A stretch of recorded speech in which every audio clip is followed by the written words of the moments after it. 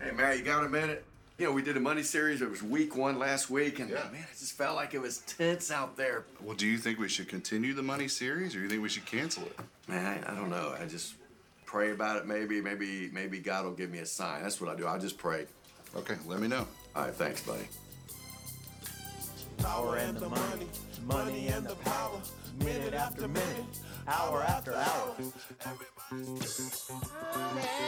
money, money, money, money.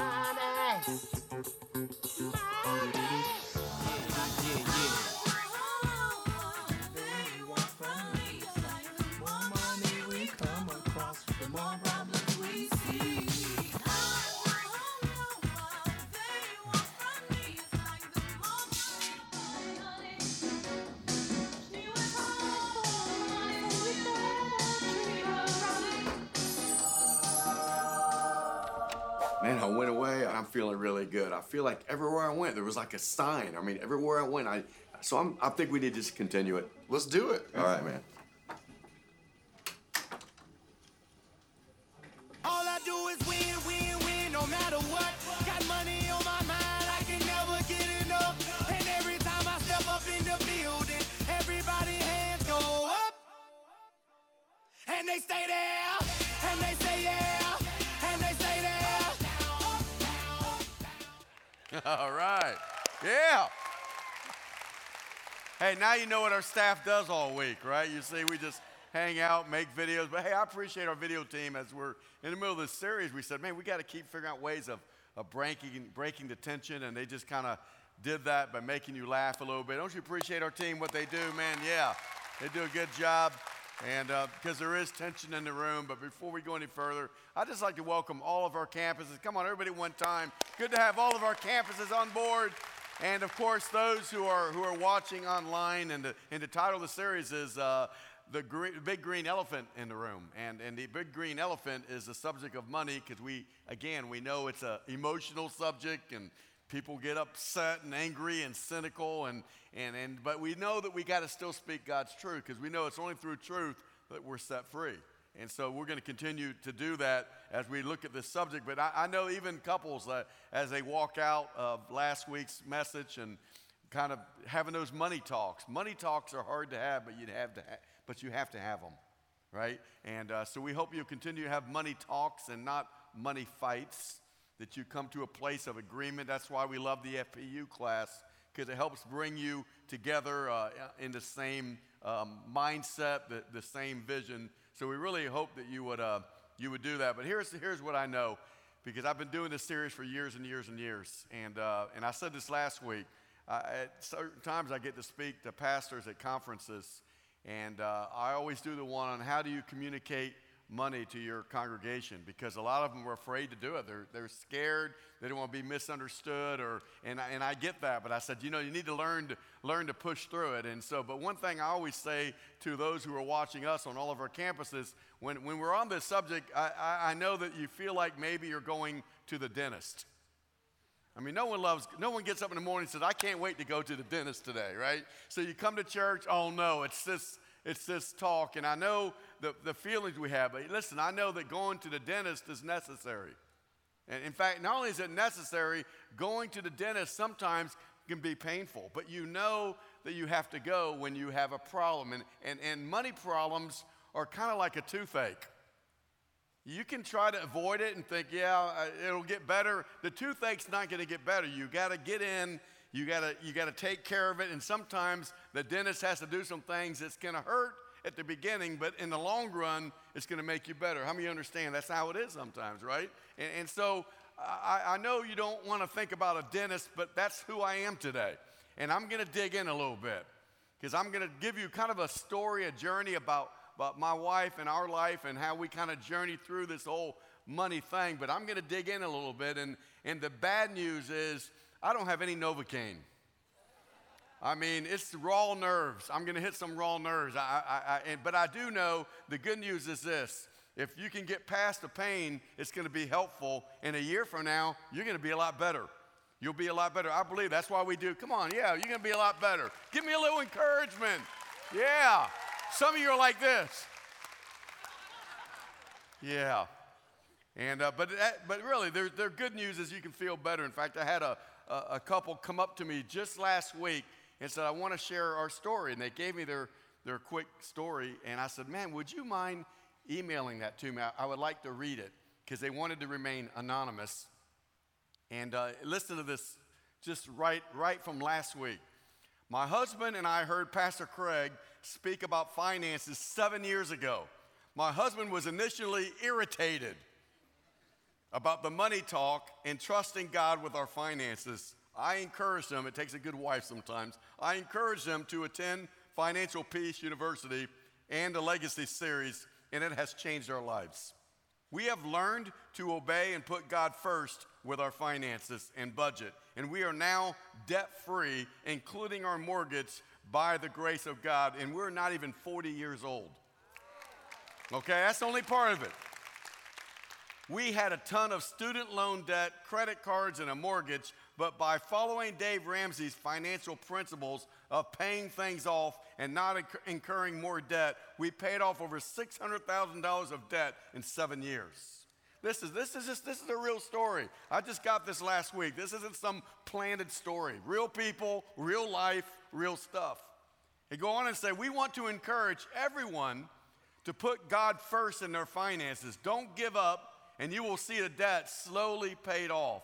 As we continue to be faithful, this is the key, in doing what God asked, He miraculously provided more income in our jobs to pay things off even faster. Be faithful in obeying God, and He is indeed faithful in providing for you. Come on, man. Give God, man, I tell you, that's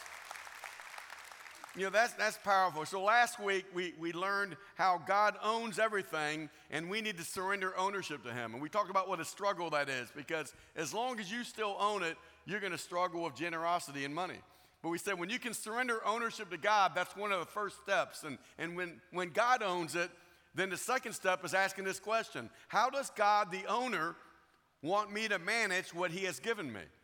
And that's the thing. What does God want me to do? How does God want me to manage this? And there are so many financial principles in the Bible. I'm only going to cover a few basics with you, things that I've learned over the years. But in Proverbs 3, it says this in your notes: trust in the Lord with all your heart and lean not on your own understanding. And I love this part: in all your ways, submit to Him. So all your ways, submit to Him. What ways? Your parenting ways, your marriage ways, your dating ways. Every way that we live our life, we should submit ourselves to the counsel of God's word, because God's way is always the best way. And so we can say amen in all our ways. We submit to God, except this one. We talked about last week, the money one. No. Don't touch it, right? You know, like the MC, don't touch this. That's how some of you feel right now. That's an old rap guy. You don't know him. Okay, let's keep going. So trust in the Lord in all your ways, submit to Him, and He will make your path straight. Man, it would be great to have a straight path. Do not be wise in your own eyes. Fear the Lord and shun evil. It means, do not be wise means, in your own eyes means, hey, don't act like you know it all. You don't. God knows everything about everything. God has the best way on how to have a healthy married life, how to have a good parenting counsel. God has the best way for our finances, and that's what He's trying to tell us. Proverbs 21:20 says this, and this verse uses the word stupid, and I know that at least in my daughter's house, I said stupid one time. The grandkids said, "Don't, that's a bad word." Well, it's in the Bible. So anyway, wise people live in wealth and luxury, but stupid people spend their money as fast as they get it. When you really read, it's talking about is we shouldn't spend everything we earn. If you earn $1,000, you shouldn't spend $1,010. See, the key to financial freedom and financial peace in your life, and I'm not going to do it all, but it's creating margin. Financial margin is simply, here's what I make, and I'm going to live off of this much, and I create a gap, and the bigger that gap, the more peace I have, the more security I have, and the more opportunity I have to do the things God wants me to do. So it's called financial margin, and you're going to learn a lot about that if you get into that class, but it's such an important part, because here's what they tell us. Stats tell us 70% of American households live paycheck to paycheck. 70%. 7 out of 10 people that hear my voice right now, I mean, it's stressed out every week, paycheck to paycheck, hoping nothing else will go wrong. I don't believe that's the way we're supposed to live. I believe that God has a better way. And you know what? It may take a while to get out of it, but you can get out of that stressful, fearful situation. Okay? In fact, I know the reason we live that way is because some of us have not been taught anything but you just use credit cards, right? I mean, in early, if you didn't know this, in 1965 was the first credit card, American Express card. And that one had to be paid off every month. So how did people live before 1965? How'd they do it? It was, you didn't buy it unless you could pay for it. I know it's a strange philosophy. I know it's really weird. In fact, at Saturday Night Live, Steve Martin does an amazing job speaking about this. But before he says that, let me just say this. The average monthly credit card debt for an American household is $9,300, right around there. If you make minimum payments for 6.5 years, it'll take 6.5 years to pay it off. That means you've paid $6,600 of interest. That's like buying a $9,000 couch, and in 6.5 years, you paid almost $16,000 for it. Doesn't make sense, does it? But that's how we're taught to live our lives. You get things in the mail every week. Congratulations. We've just extended your credit. And you're like, man, I'm a special person, right? And that's the mentality that a lot of people have. But God does have a better way. In fact, watch this Saturday Night Live clip. Oh, I just can't get these numbers to add up. Like we're never gonna get out of this hole. Credit card debt, does it ever end? Maybe I can help. We sure could use it. We've tried debt consolidation companies. We've even taken out loans to help make payments. Well, you're not the only ones. Did you know millions of Americans live with debt they cannot control? That's why I developed this unique new program for managing your debt. It's called Don't Buy Stuff You Cannot Afford. Oh, let me see that. If you don't have any money, you should not buy anything. Sounds interesting. Sounds confusing. I don't know, honey. This makes a lot of sense. There's a whole section here on how to buy expensive things using money you save. Give me that. And where would you get this saved money? I tell you where and how in Chapter 3. Okay, but what if I want something but I don't have any money? You don't buy it.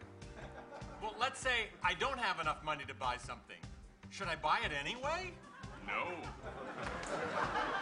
Now I'm really confused. It's a little confusing at first. Well, what if you have the money? Can you buy something? Yes. Now take the money away. Same story? Nope. You shouldn't buy stuff when you don't have the money. I think I got it. I buy something I want and then hope that I can pay for it, right? No. You make sure you have money, then you buy it. Oh, then you buy it. But shouldn't you buy it before you have the money? No. Why not? It's in the book. It's only 1 page long. The advice is priceless and the book is free. Wow, I like the sound of that. Yeah, we can put it on our credit card. So get out of debt now. Write for your free copy of Don't Buy Stuff You Cannot Afford. And if you order now, you'll also receive Seriously, if you don't have the money, don't buy it, along with a 12-month subscription to Stop Buying Stuff magazine. So order today. Come on, man. That's some good advice, right? Steve Martin hadn't quite got it yet. He's working on it. But, you know, Debbie and I were married, believe it or not, in 1980. So our 40-year anniversary is coming up in June. And I know one of the, clap for her. Tell you what, I don't know how she did it. Anyway, 40 years ago, we made a decision. We said, you know what? We've heard the truth about what God's Word says.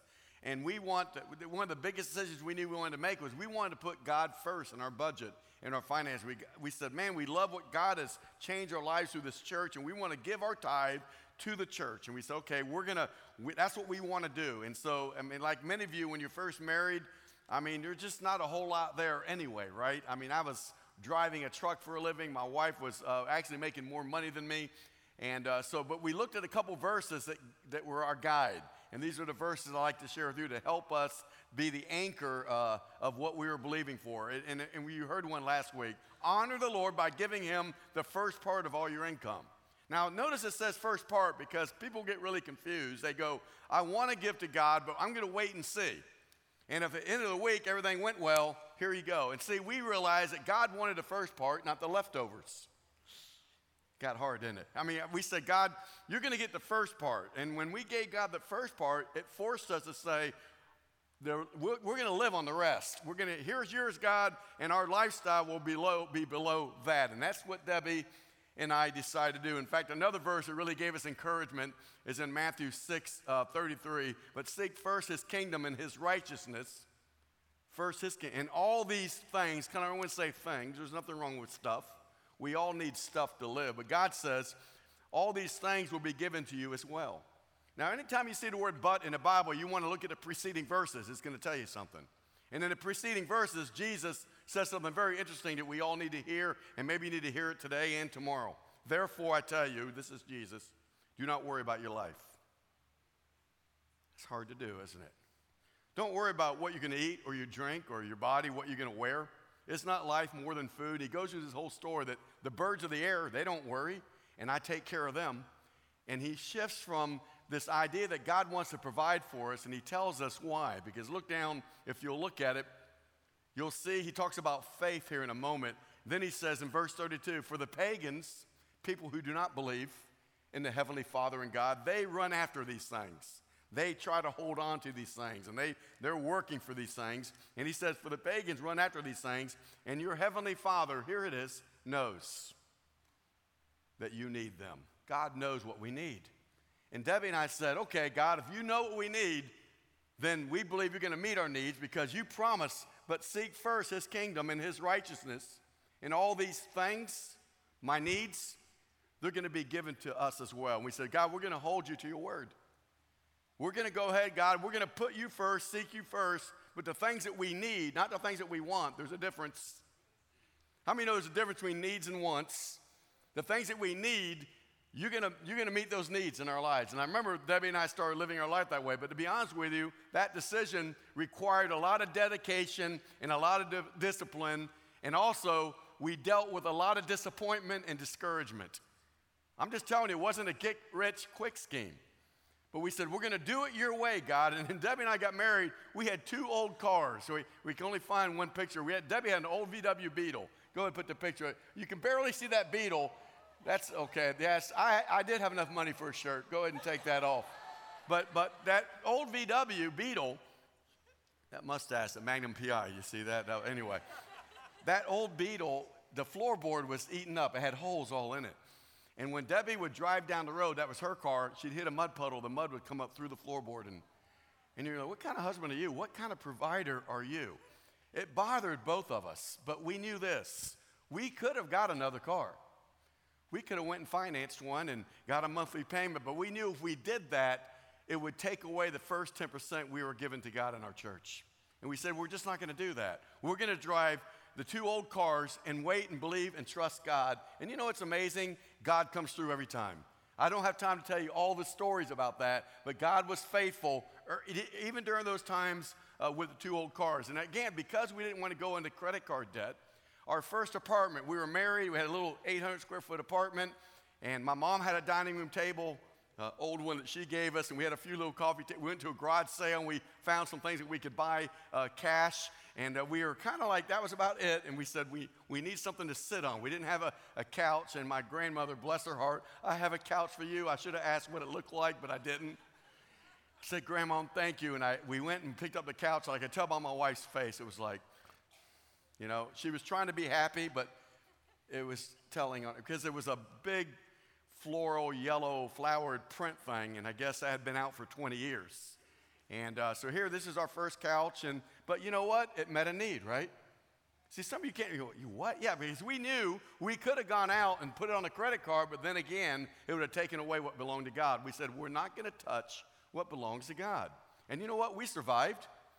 I mean, my wife, we had that little apartment, and we loved it, and then kids came along. How many of you know that can be a problem? right? I mean, they are.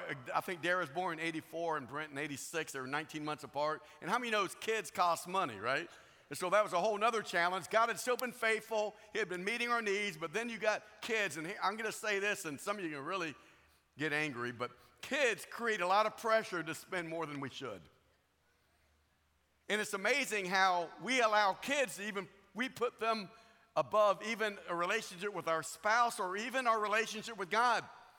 Because we so want to please our kids and we become so child-centered. And listen, I believe in blessing children and blessing the needs of my kids, but I realized early on they were not going to get everything they wanted. And it didn't make me a bad dad or mom. Debbie and I had to make a decision early on. Listen, we don't need to compete with the neighbors about what our kids should get and what they shouldn't, because we're going to honor God and keep God first, and we're going to meet every one of their needs, but they may not get all of their wants. And how many know that's hard to do? Listen, man, I'm telling you, I got a granddaughter, Sienna. I love her, and I bless my grandkids. I spoil them. That's a different story. We're not going to talk about that today. But I can go to the mall and say, I'm not going to spend any money on it, but somehow I walk out buying her something. But man, when I was in that place with my kids in a different financial place, I said, nope, they're not going to do that to us. And I remember when we did go out for a meal, we ate most of our meals at home. I know it's a different world, but we'd go to, let's say it was McDonald's. And back then they had a great marketing thing called Happy Meals. And the only thing that was good about that meal was they give you all this extra stuff. They charge you more. So we go and sit down, and Brent and Dara, and they go, we want a Happy Meal. I said, why? Well, Johnny's parents, they give him a Happy Meal. I said, well, you're already happy. You don't need a Happy Meal. And just how we had to, that's how we had to draw the line. It's just things that we had to do if we wanted to honor God. You know what? Even my mom, God bless her, she was a garage sale queen. And when kids were 3, 4, 5, 6, 7, I mean, they're going through clothes like they're growing so fast, my mom would find brand new used clothes. Our kids didn't know the difference. And they'd wear, and you know, they're not in any kind of therapy. None of my kids are going, I had a terrible childhood. I wore used clothes and I never got a Happy Meal. Never had any of those issues with my kids. Because you know what? Every one of their needs was met. Maybe not their wants, but their needs were all met. And you know what? And as God continued to bless our lives, we were able to do more and more for our children, but there was always a limit, and the limit was we're not going to touch what belongs to God. And that's how Debbie and I live. And I remember another, I don't know, we'll tell this story, but, you know, like we wanted to video our kids. Back in the 80s, video cameras were very expensive. They were brand new back then. And so we didn't have one because we couldn't pay for one with cash. And so we had a friend who said, you can use ours once a month. So once a month, we'd use their video camera. That's how we did it. But then about 3 years later, as technology got better, all the big ones, you know, the big ones they started out with, you know, they're like on your shoulder. They got smaller and smaller technology, and so the big ones were really cheap. And so I bought one of the big ones, I think, for $100. And I remember going to my son's football game. I looked like Channel 10 News. You know, I didn't care. Yeah, that's just where we were at because we wanted to honor God so bad. So let's admit it, kids create pressure to spend more, but we didn't want to allow their wants to take the place of our tithe. And we made that decision that we love our kids, but we're going to honor God with our lives. God always does more than we can think or ask. How many of you know that? As you're obedient and faithful, there came a time, the little house we're in, we need to be in a bigger house. We were in Carrollwood. We needed to move to Temple Terrace. That's where I was a youth minister. But we had no down payment to do the house. We needed to build something, get something bigger. And so we were kind of stuck. And I'll never forget, our pastor was doing a building campaign. And here we are, we're doing good, we're paying our tithe, but he says, over and above your giving, I want you to pray about what God wants you to do. And this number came in, $3,000. I'm like, where are we going to get $3,000? But God, okay, we're going to commit $3,000. I don't know how we're going to do it. And I was in real estate back then. I was a part-time real estate agent, had never hardly sold anything. Right when I made that commitment, about 3 months later, I walked into the biggest real estate deal our firm had that entire year. And it was a $35,000 commission back in the 80s, which is today's dollars, look it up, around $79,000. So here I go from, in this big commission, I'm able to commit my building pledge and take the rest of the money for a down payment on a house that we never thought we'd be able to get into. It was an amazing way God supernaturally does more than we can ever think or imagine when we're willing to trust Him and when we're willing to obey Him. You can clap for that one, man. I tell you, God's faithful, man. In those years, God met every one of our needs. And here's what I want to go with the last few minutes and really get you to think about this a little bit. Here's what we did, and here's what maybe you need to do. You need to redefine what your needs are and what your wants are. Because some of you think it's a want, you think it's a need, but it's really a want. And you got to define what those are. Now, our wants are shelter, food, transportation, and clothes. We all have, those are our needs. We have those needs. We need that. But the wants are kind of like bigger, newer, faster, brand, and image. Those are wants. And there's nothing wrong with wants, by the way. There's nothing wrong with stuff as long as it doesn't take from a God-first budget. There's a lot of people that can have the shinier, bigger, newer, faster, but don't compare yourself with that person. They may be at a totally different income level with you. Don't compete with the guy next door. Learn to live within the context of the income that you have, and that's what Debbie and I learned to do, not look at the person next door. My dad used to say it this way: don't be the guy with the champagne taste and a beer wallet. Anybody over 50 got that joke? The rest of you are like, what? Right? Here's what Paul told us at the end. Paul in Corinthians is talking to the church about how to give. And I want to give you some basic things that will help you when you look at a God-honoring budget and how it works. Paul has a system he created. He said this: now, regarding your question about the money being collected for God's people in Jerusalem, you should follow the same procedure. There's a procedure I gave to the churches in Galatia. Here it is. Verse 2 is the key. On the first day, everyone say first day. Come on, every campus, first day. On the first day of the week, which is, for them, that was the first day. It's the idea of first. God wants the first fruits. He wants the firstborn. He goes on the first day of the week. Don't do it at the end of the week, because if you don't do it at the first of the week, at the end of the week, something will talk you out of it. He says on the first day of the week, set aside a portion of money. Put it aside so that when I come, you can give it. Here's the thing. I believe people have a heart to do the right thing, but they don't make it the first priority and they don't set it aside. And Paul said this is a procedure. First day of the week, set it aside. Now, they didn't have technology back then. We have it today. You can go online and do it. You can set it aside. That way, there's so many ways that technology can actually help you to honor God and not be tempted. And we encourage people to do that and do it online. But here's the bottom line. As I try to wrap this up, we have two ways we can manage money, only really two ways. And it's in your outline. It's the me first. I know it sounds harsh, but it's the me first. I'm going to spend my lifestyle. I hope to save a little bit, and if there's anything left, I'll give to God. Okay? That's not a God-honoring way of managing your finances, whether you have $1,000 or $1 million. That's not how God designed for it to be. He always said, no, I want to be the first. I want to be at the top of the budget, not the bottom of the budget. You see, the God first way is I'm first going to commit to God, give to God first, and then save, and then spend. I'm going to give, save, and live on the rest. Now, a lot of us, we can't even think about saving. I know Debbie and I, even when we were doing it God's way, the give part, our lifestyle was still where we weren't able to do what we wanted to do in a way of saving. But over time, everyone say over time, when you reverse the order over time, God begins to do some things that I can't explain. I can't explain God's math, but when you honor God and put God first, He's able to multiply things, and I can't figure it out to this day, but He can do that in your life. I gave you that testimony earlier. I don't know how they did that, but God does. So it's the God first, save, and spend. That's the order. And this order, it requires faith and trust in God's promises. See, the other order doesn't require any faith.